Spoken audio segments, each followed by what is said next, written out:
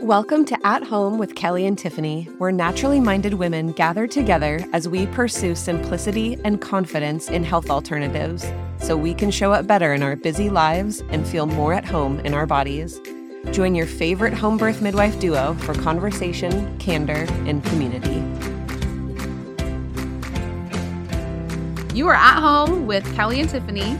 Yes, you are. And if you're listening to this as this episode is released, you're like winding down 2022. Yeah, this episode comes out the day after Christmas. Wow. I wonder who is listening. I would say most of our listeners listen the day or two after it comes out. Yes. I am not going to be listening to anything on the 26th and 27th of this month. I feel like that's the time where you're in like a vortex of like, who am I? What day is it? What am I doing with my life? Why is there so much trash still in my house? And it's like happy and wonderful, but I'm not really like getting stuff done. No. Yeah. Maybe you're listening to a podcast that you really like while you're not getting things done. Yeah. So you're listening to us because you really like it. Happy December 26th, you guys. Congratulations. Is it weird that Christmas is on a Sunday this year? Throwing me off. I don't know. A day of the week. I want it to be on Wednesday. So there's the maximum amount of days off of commitment. Yes. Where you can really be like, oh, Christmas. Christmas in the middle of this week. When it's on Sunday, it's like, oh, well, we'll give you Monday off. Right. Not fair. Continue as usual. Yeah, that's a good point. And then New Year's ends up being on Sunday to Monday also, right? Isn't New Year's on a Monday? It's the 31st. 25 plus 7. 7. So yeah, it'll be the same day. Nah. That probably happens every year. We are so ready for the end of the year. In a few years, it'll be on Wednesday. And maybe we'll still be recording and we'll all be very happy with the conclusion of this storyline. We are not going to remember that this was important to us. All right, guys. So today we are going to chat about what we did with our year professionally. Yeah, there's a whole lot to say. But looking over what our year actually looked like as a practice, as focusing on home birth, well woman care, all of the things that we've done this year, it's like been really sweet to reminisce. There's been some amazing things that have happened this year. And I think that people generally get curious about what does that actually look like? We get to see images of women birthing. We get to talk about birth in social media spaces. We get to share ways that we prevent maternal disease and options and stuff. But it's not common that we end up sharing statistics of an entire period of time or little tidbits of clinical care. Yes. From that angle. So that's what we're going to share today is our stats from the year. Our beautiful online charting system kind of tracks all that for us if we click the right boxes and such. That's important. So while I was compiling this information, I was reading some statistics and I'm like, that cannot be right. So then I went back into everybody's chart and looked myself. And for the most part, it really was actually correct. So that's good. I wasted a massive amount of time collecting information for this podcast. Thank you, Tiff. And in order to soothe myself before we begin, I'm going to read some positive reviews. This will make it worth it. It will make it worth it. I want to share 2 reviews this morning because of my plight. This is going to help me, you guys, okay? As you know, when we read your review on the air, it's because we liked it. Congratulations. You gave us a 5-star review. And that means that we will buy you a drink, any drink of choice. You just have to reach out to us and let us know you heard us read your review on the show. You know, it's kind of like those radio contests where like they say your name, like you're the winner. But like if you're not listening, oh my gosh, then you could lose out on, I don't know, millions of dollars. I was going to say John Mayer tickets or something. Oh, okay. Yeah. Or millions. Yeah. So you're going to have to contact us within the next 4 minutes if you want your drink. Just kidding. Anytime you say, hey, that review is mine. Yes. We have no way to verify if it was actually yours. We're not. On our system. But yes, we will buy you a drink. It is such a gift to us when you guys rate so true. And review. Even just a rating. Just tapping those 5 stars. not 4, as we have previously Discussed misled you. at length. 5. 5-star reviews. Nothing less than 5. If you want to rate us less than 5, then please stop listening to the podcast. Yeah, just move along. That's better. There's so many better podcasts out there. Okay. This review comes from Maria R13. She says, I love all the content on this podcast of theirs. I also follow them on social media and obsessed with them. LOL. Keep it up, ladies. Hey. Heart emoji. I like, well, the heart emoji really solidified it. Well, it just makes it look So pretty. sweet. Yeah, The that's true. emojis just make the review look pretty. Softens it up. I agree. Maria R13, Super sweet. we acknowledge your obsession. We're obsessed with you. For Kinda this creepy. episode, we are. You love us. We love you. We will buy great. you a drink. Our second review Hey. comes from one Annie M. It's hard to know how to read these, It's true. whatever these are. Yep. Handles. But I think I've got it. One Annie M. One Annium. M. Oh, Maybe. maybe. Okay. Just one of them. Another 5-star review. Excellent resource for women, she says. I've been listening to these midwives for some time and I find them informative and knowledgeable, approachable. Can you even be that in a podcast? She says. And encouraging. I can't wait for more amazing content. You found it. Here it is. Amazing content reading your review back to you. That What a is, drink. I do like it when somebody reads my stuff back to me. For sure. I'm Like, like, oh, that was I great. spent time on that Yes. and somebody appreciated it. I just personally love that she can sense our approachability Yeah. through audio. Yeah. And I will say, as somebody like before I got into birth work or even beginning birth work, for some reason, there was a sense of like midwives being on this like pedestal or something of like, oh, I could never quite get there or have relationship. For some reason, it just like was in my brain that it was just not like a friendship sort of situation.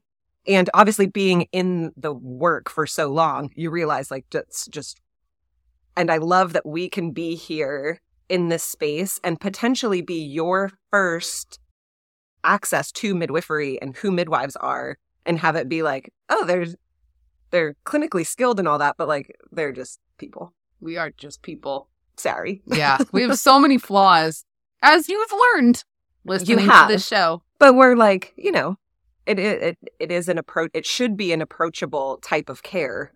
It's the type of care that we give is very relational. So it's a gift to hear that comes across here. Yeah. And I have been in plenty of interactions with other midwives where I'm like, why do you care for women? Why? Mm-hmm. Why are you in a space where you think you're caring for women? Because it doesn't seem like it. No, right. Which segues Mm. into, Thank you for bringing us back. Can I have 20 It really- minutes of that? it does truly segue. Yeah, It it's truly segues into, Kelly, consider, because, you know, this is our 4th year of practice, Wow. right? Yeah. And Yeah. I mean, it took me like 17 years to become a midwife. Took you like 2 years. So combined, we've been doing midwifery for Decades. 37 years. But I mean, thinking about my journey into midwifery, I think started in like 2013 Mm-hmm. is when I entered midwifery school. Imagine yourself in midwifery school, and we touched on it a little bit already, compared to now where we're at, which is truly still just beginning, right? Right. What is it like to transition from doula work to midwifery work to student midwifery work to your own practice? I know we have a lot of people who work in birth who listen and follow us, and I have never seen such a stark transformation of my ideas about birth through the different roles that I've played. Yeah, in absolutely. And I think when I first announced that I was going to midwifery school after becoming a doula, a lot of people were like, oh, that makes sense. It was like the next logical step was midwifery work. And I was like, actually, that could not be more wrong. Like, it's just not necessarily a lot. It does not mean one for one. Doula work is very specific to loving and caring and emotionally being there, physically being there. But the clinical piece is pretty absent. You can throw in some like, I read this or whatever, but the actual clinical care of somebody steps you into an entirely different level of responsibility in particular, and the weight of that, the heaviness of that, and recognizing in one role you're there to support, but in the other role you actually really have this transformative ability to make clinical decisions with your client that can really change their lives. Not saying that doulas don't support in that way too. I know like I had plenty of births where I was like, dang, that was really transformative what just happened between us here. But I still had to say your care provider is the one who, right, is in charge. Like you're in charge, of course, but like who you've chosen to care for you in that way is a huge aspect. And so I just think it's been really fascinating. It really humbled me to go into midwifery school. And then it really excited me to get out of midwifery school and be like, we're going to do this on our own. Like, and we get this, our own ideas of how we want to practice. And what I thought how we wanted to practice ended up, not being completely different, but it really shifted as we actually saw the care that we were providing change people's lives, or people be changed through it and because of it. And I have become way less hands-on or way less interested in like, what can I do, more so than like, what is happening in front of me and how am I witnessing this transformation? It was just way less about me. I think I thought it was going to be a lot about me, and it's really not. Yeah. And like, what a beautiful thing to recognize. Yeah. Right? As you actually do take on more responsibility for somebody's experience in some ways. Yeah.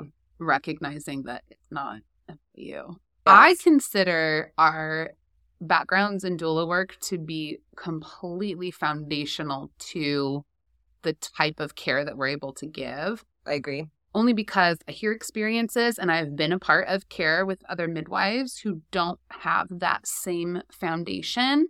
And I think a lot of people miss the advocacy that is available inside of home birth midwifery because there's so much given inside of midwifery care at home that is not available inside of other birth settings. And I think people often can make the mistake of, oh, well, it's so much better than the standard of care inside of a hospital or inside of the medical system. And so we're just going to be really content with that. But there is also a lot of advocacy that can happen inside of home birth midwifery too. And yeah, absolutely. We learned that from hearing other women's experiences with other flavors or other approaches to home birth midwifery care where women can still feel like they weren't heard and that they didn't have the options that they desired inside of it. Yeah, there's no one size fits all, and it's not just finding a midwife and being like, well, they're a midwife, so they check the box. There's so much to it. But the same thing with any type of care provider, right? We can't put everybody in the same box. No, I guess we can't. Nope, not going to do it. We are going to do another episode sometime on sorting through the different midwifery styles, different midwifery care styles. Yes. Just so you know, heads up, Kelly. Yep, great. No, I'm prepared. I'm going to write that down. I have a lot to say about that, so I won't say it now. Okay. Great. So before we dive into home birth statistics, I would say that the number one thing that people end up getting curious about is how can home birth be safe? How can we operate this type of medical experience outside of a facility that has access to emergency equipment? And we've talked at length about safety in other spaces, and we can link to some of those like episodes and things below. But I think that it goes back to, it's not just about the birth. I feel like the type of care that we are able to provide helps decrease risk substantially over the months that we work together before you have your baby. And so that's one of my favorite aspects of midwifery care, is that we're not just like, well, we'll respond. Of course, we're going to respond if we need to respond to something. But we're also keeping such close personal tabs on our people that if anything seems somewhat of a little, even if it's the tiniest flag, it's on our radar of like, well, that's not quite normal. That's not quite what we would like to see. Let's talk about that and talk about some ways that we can help decrease your risk forward. Yeah, so prevention is a huge part of how we keep people safe.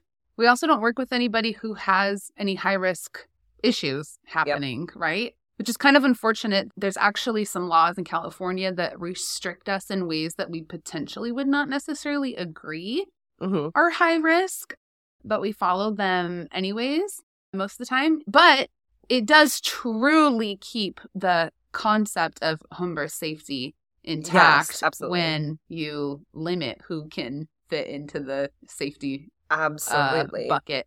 And sometimes that is, physical things going on with someone's body. And sometimes it's emotional stuff going on too. I mean, like, home birth is just not for everybody. Even if you are the most healthy, low risk person, if you don't want to home birth might not be for you if that is really what you don't want. Yeah, absolutely. Yeah, and don't do that to your midwives either.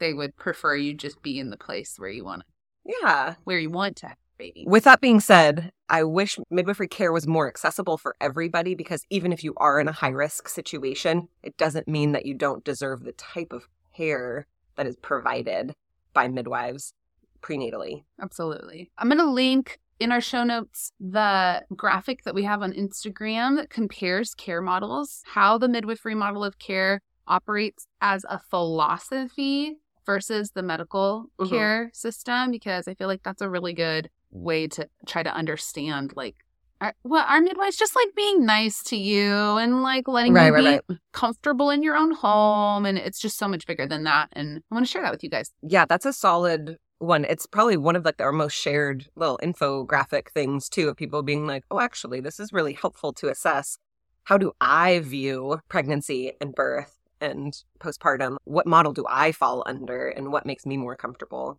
Yeah, no wrong answers here. It does help to see that all maternity and obstetrical care is not the same. Okay, so where does one find information about home birth safety? If you want to try to dive into that topic in particular and you don't just want to hear people talking about it, where do the actual facts live? So most of the time we just hop onto Google and we're like, what are our keywords? Home birth safety. Google will lead you down everybody else's opinion about why you shouldn't have a home birth, pretty much. I think the first like couple pages are like pages. Yeah, of like, here's why it's so dangerous and yada, yada, yada. Or like, home birth is on the rise, but. So you can hop onto Google if you need to and type in MANA, M-A-N-A, stats. And that is the, Midwives Association of North America. Yeah. Yes. Or open up a private browser and just not be on Google. You DuckDuckGo yourself. Yes. And you hop onto, I think it's Mana.org. Probably. Yeah. But that'll be in the show notes, probably. I will put it in the, I'll put it in the show notes. But there are thousands of families who are in their most recent study that have been followed across North America on all different types of safety factors, not only just outcomes of mom and baby are alive and thriving, but what does the VBAC stats look like? What does tearing and transfers and need for medication, those types of things. It's a really great, well-rounded study that's just based on what is actually happening at home. Yeah, and it's midwifery reported, so midwives have volunteered to provide their statistics for their practice in order to contribute over 16,000 pieces of data, which that's a huge study, you guys. That's a huge amount of information that looks at all kinds of outcomes like Kelly mentioned. And it is not just the organization that's reported it. It is an official landmark study that has, scientific literature review. I'll link that in the show notes too. We have just as good morbidity and mortality outcomes as people do in the hospitals, except for we have decreased almost every other area of risk. So planned home birth with a certified or licensed care provider in a low risk situation, we have just as good safety and it's pretty great happiness outcomes as far as you can look clinically. Happiness outcomes is not, that's not a right way to describe this. Like satisfaction in your experience or care or something like that. Yes, is part of it. Is a huge part of it. And women are not just accepting that we've made it through childbirth alive and well, but there's other factors like satisfaction with your birth, support, and avoiding intervention that have been studied. So super fascinating. We also love evidence-based birth. Yeah. They have some information on home birth that I can link in show notes too for you guys. They're all about reviewing scientific literature and summarizing it for us, which is super helpful. That's extra helpful, the summarization. And then if you guys are curious about the, golden safety question, what happens if something goes wrong? Yeah, right. Home birth sounds great unless something happens. Yeah, well, then we're going to really wish we were in a hospital. Right. Which is a really common thing to think and feel. But we debunk that a little bit in an episode that we did for Happy Home Birth Podcast. Mm-hmm.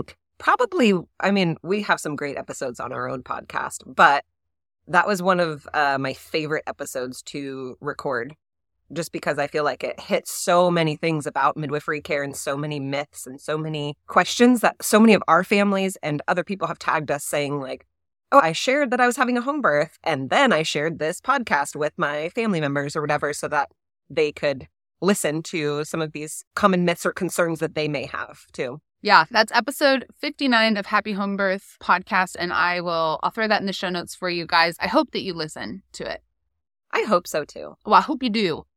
Stats for 2022 of the Beautiful One midwifery home birth practice. Do I need to do a drum roll? No. Okay, great. Okay. We served 35 clients. I would say that's pretty average and typical of private home birth practice. Yes. We went through a season of having 3 midwives on our team, and this was the year that we pared back down to the 2 of us. And so it maybe, not that it felt like more, but it just was, even though that's a relatively normal amount for many practices, it also was a full year for us, it felt like. Very full. Yeah. Very full. Yeah. The majority of the births that we did were in the first part of the year. Our busiest month was July. Yes, it was. Which was 2 midwives. It was a 2 midwife month.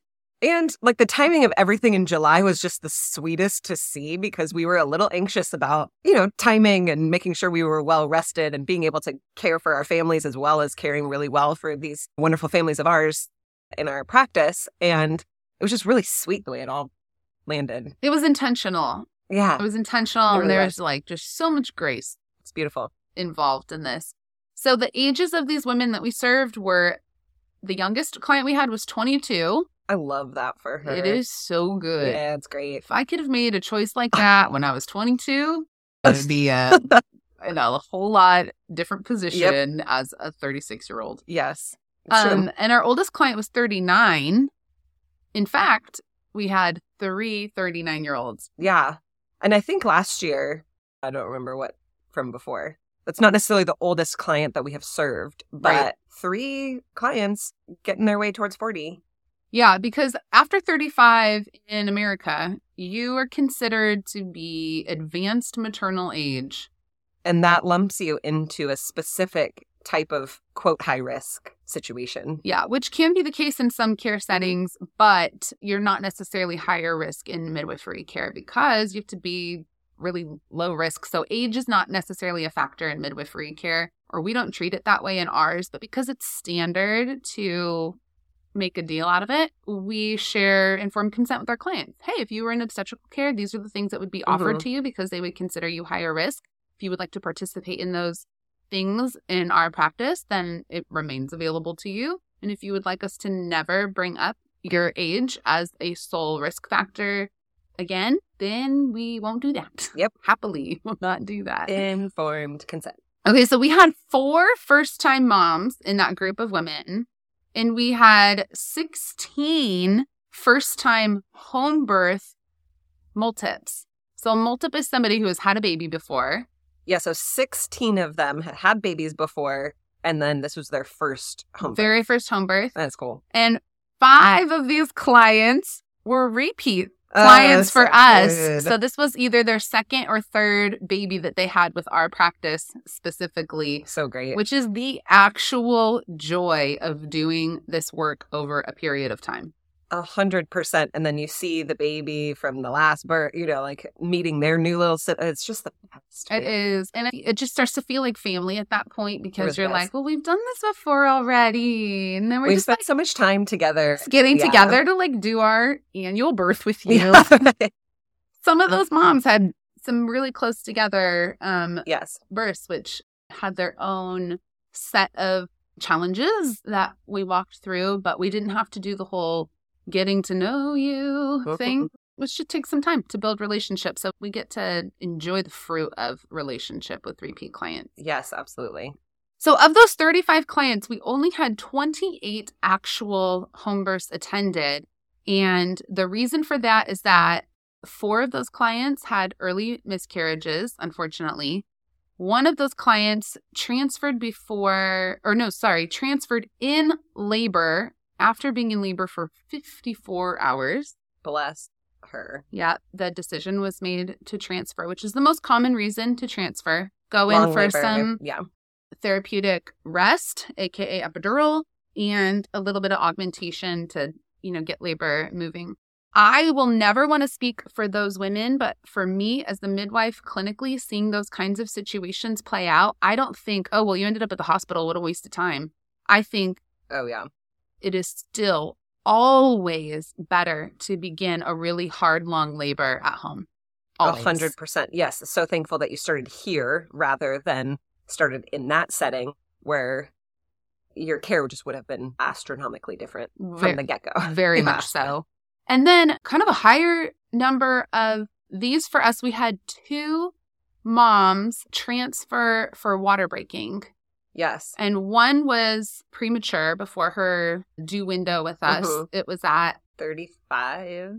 Yes, 35 weeks for water broke and her contractions got going. And that's contraindicated for home birth so that baby can just be near resources if they need them for any underdeveloped lung situation. So she unfortunately had to have her baby in the hospital, but had a wonderful birth in the hospital, all, things said and done. And then we had another mom whose water broke and her contractions, just despite all of the things we were doing at home, never got going into a significant pattern over the course of a couple of days. Yeah. So they went in for a medical induction. Yeah, just to get get labor going.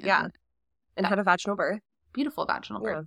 There were 3 of those births that we labeled as precipitous, which means less than 3 hours. And some women hear that and they're like, that's the dream. That can be very intense when you are actually experiencing it, depending on the situation. I would say our precipitous labors, these moms, though, would look back and be like, that was great. Yeah, there was one client who didn't feel that way. Didn't feel like it was so great. But the other two, the other 2, I think, were like, actually, that was my easiest birth yet. And the intensity of it that comes so quickly, sometimes your hormones or just your brain just don't quite catch up to what your body is doing. So then all of a sudden, sort of like a hit by a train sensation where you're just like, I am at the mercy of whatever the heck is happening here. And it just feels like it's hard to find your grounding. And so while some women are like, oh gosh, I would take that any day over, my 2-day labor, there are pros and cons for all births, right? There's hard things and good things in all experiences. Out of everyone who transferred to the hospital, everyone had a vaginal birth. Praises. Nobody had any C-sections, which it's sweet for us to see that happen sometimes because last year, I think we had like 7. Yeah, we had something like we had that. A lot it was a last year. Crazy number that just, of course, our identity is not in outcomes. We just do our very best and we're not in control of all of those pieces, right? But when you see a huge number of C-sections in your practice, it really does make you think like, this is absolutely not what we set out to do here.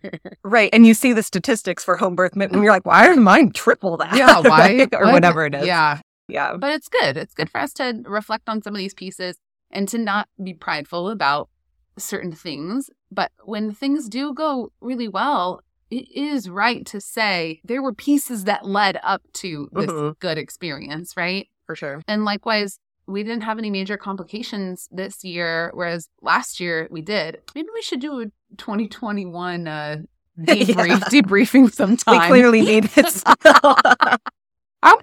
This entire episode is about how we had better outcomes than last year.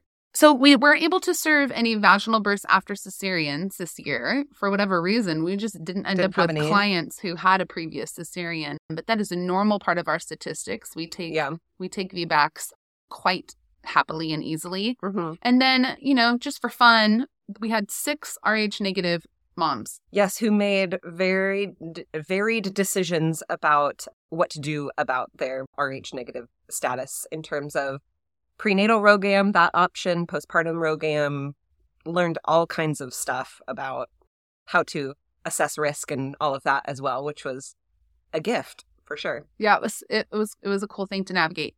That's on my list of future episodes too. Yeah, tackling the Rh negative thing. Then, this is one of my favorite statistics, you guys. So we had 28 home births, right? Yep. 28 people had their babies with us. We did 4 vaginal exams. That's pretty great. 4 of them. I can remember, I think I did 2. I think maybe I did half of them. Yeah. Which is like not much. No, it's not at all. Mm-mm. And usually first-time moms have the longer births, have the question marks of like, where's my progress? And they're asking, or it becomes helpful sometimes to have some of that data about what the cervix is doing. Yeah. But that was not the case for all of our primips. So we had 2 primips who had vaginal exams and 2 multips who had vaginal exams. And that's so great. That means that we had 2 moms who had never had a baby before have a baby and did not need any vaginal exams during their entire labor. I love that statistic because that just throws everything in the face of what modern birth culture tells us is like pretty much the most like centric thing to understanding what's happening in labor. Yeah. Oh, that's good. The other interesting piece is when people give birth, in midwifery care, for the vast majority of women, when labor is initiated and you go into labor, that all unfolds pretty naturally. And we had 5 moms that were in their 41st week of pregnancy. And it's typical for those to be the first-time moms also. First-time moms like go over 7 to 10 days past their. But these were all moms who had had babies before. Yes. And I can think of a couple of them where I was like, this is surprising to me. And that is a helpful piece for me to always remember of like, no matter what we know about birth or what a textbook says about birth or what I've seen in birth, I don't know anything about how this particular labor is going to unfold. And so there's a piece of humility there, just allowing it to actually unfold and not trying to put my own thoughts onto it. Yeah. And a few of these moms had never been this pregnant before. Yeah. And so they're having maybe their 3rd, 4th, 5th baby and they're like, what gives? And that's an emotional place to be. It's one thing to have your first baby in your 41st plus week. It's quite another to have a history of 37-week babies and go into post-date situations. Yeah, and there's a purpose there in that, right? And so we can trust that in midwifery care. We get to, absolutely, continue monitoring the pregnancy carefully, but believe that there's a reason that your body and baby have not initiated labor yet. It's exciting. It is. We had 17 boys and 11 girls. Wow. Kind of wacky because it usually is pretty close. Yeah. Or maybe off by 1 or 2. But we had a lot of boys. And yeah, I feel like there was a lot of boys at once too. There was like a little clump of them. It's exciting. Yep. Sweet. Our smallest baby was 6 pounds, 2 ounces. Oh, little baby. It was a tiny little baby. Yeah. And our biggest baby was our last baby of the year. Which I was surprised. I was like, probably high 8s looking at the baby. And I was like, 9 pounds, 6 ounces. 9 pounds, 6 ounces. It's not our biggest baby. No. Our biggest baby, I think, was 10 pounds, 3 ounces. I thought it was 11. 10, 11? I thought it was up higher in the 10s. Oh, my gosh. I forget. I blocked some of that out. Yep. It was a big baby, beautiful, wonderful baby that has grown into being a giant toddler. Yep. So it doesn't matter how big he was when he was born. And then the shortest labor was 30 minutes. So 30 minutes. 30 minutes. From like, I must be starting labor. And then I think it was like 15 minutes from there to being like, oh, I'm in labor and someone should, right? That's wild. 30 minutes. I got the call in the middle of the night and they were like, it's going really fast. And I'm like, I'm coming as fast as I can. And before I even got on the freeway, which literally was probably like 4 minutes after they called me because I could just tell I needed to like scram. Yeah. Before I even can get my car on the freeway, they were like, baby's here. And I'm like, all right, I'll be there in 40 minutes. Seems so in it. That's another good podcast topic for another day is 100%. What happens if the baby comes before the midwife gets there? I will say, though, file that under the precipitous labor who was like, I am so happy with my experience. Yes. That was like her dream. It turns out it was her dream. Yes. After they were just so happy. It's been one of the sweetest things to witness how thankful they were for that experience and also just their postpartum and another first home birth. Yeah, third baby, first home birth. Yeah. So great. And then we had 13 water births out of 28. Mm-hmm. I think a lot of people consider home birth as like you must have a water birth, and that is just so not the case. Yes. Probably more people with birth tubs than that, but actually birthing in the water. Yep. Right, you know what I mean? Oh, yeah. 13 babies were born in the water. Yes. That's a good point. And we had 7 postpartum hemorrhages, which means that there's enough active bleeding to either cause symptoms of blood loss, be estimated blood volume loss at between 500 and 1,000 cc's, or we had to do something to intervene. There was enough blood loss that we just clinically felt like we had to do something to intervene. But of those 7 women who were losing too much blood, quote unquote, right, we didn't give them any medications in order to stabilize them. So it was never severe enough that they needed Pitocin, which we're very happy to provide if it's necessary. That's our first line, and we have no qualms about using it if we need to. Using it if we need to. So sharing that so that you guys can see how normal blood loss is and how we can have a somewhat concerning amount of blood loss and have thing that we do and respond to it, but it doesn't necessarily mean that we need to jump straight into pharmaceuticals, right? There's lots of other things that we can do. And then lastly, we had some statistics surrounding rupture of membrane. So the water breaks interpartumly. So like during labor or at the beginning of labor and then labor starts, I kind of included all of those together. We had one mom whose water was broken for 40 hours and 8 of those hours was active labor. Okay. And that was a first-time mom. And had no complications related to her water breaking. Yep. So in medical setting of care, you're put on the clock. Oh, yeah. As soon as your water breaks, you need to come in. You should be on antibiotics. We're really monitoring your progress. We got to push things along if things are not going well. Oh, it's your first labor. That's going to be even more important and serious. Us put our fingers into your vagina and check your cervix a bunch of times and potentially introduce lots of problems. Yeah, I'm pretty sure we only did one vaginal exam on this mom at the very end because she was feeling discouraged. Yeah. Right? You were the primary on that one. I felt like there was a time when you announced a certain amount of dilation. I'm sorry. Maybe not. Anyway, every birth is very important to us and we hold pieces in our hearts, but I forgot that little piece of information. We remember things that are so much more important. And the second mom had 39 hours of total labor and 19 hours of active labor. Ooh. And she was also a primate. 19 hours of active labor. It's intense. Yeah, it is. So just some fun little tidbit about all that. Did I say the last thing I wanted to share was that? Because there's one more statistic that I wrote down. This has to do with vaginal repair. 12 of our clients were completely intact. They had no laceration at all after birth. Amazing. 13 of those clients had first-degree tears, which is just involving some of the skin. Yep. 3 primates out of 4 fell into this category of not requiring sutures. Beautiful thing. 75% of the first-time moms that we attended this year had needed no suturing. That is wonderful. And 2 were multi that needed suturing. That. Yep. And thankful that we can provide that. But what a gift to see that that's not always the story. Yeah, and none of the tears were second degree. It was all first degree tearing. And so some of those first degrees, 2 of them, we decided that it would be better to help that layer come together. of skin and tissue come back together for whatever reason. You guys heard us talking about that a lot in a couple episodes ago about perennial tearing and healing. Yep. Tearing, repair and healing. Yeah. We're really I'm remembering all the details. We're really intimate with the titles of our absolutely episodes. So important. Okay, you guys. What a year. It was such a year and such a good year. I hope you guys had a sweet year too as you reflect this last week.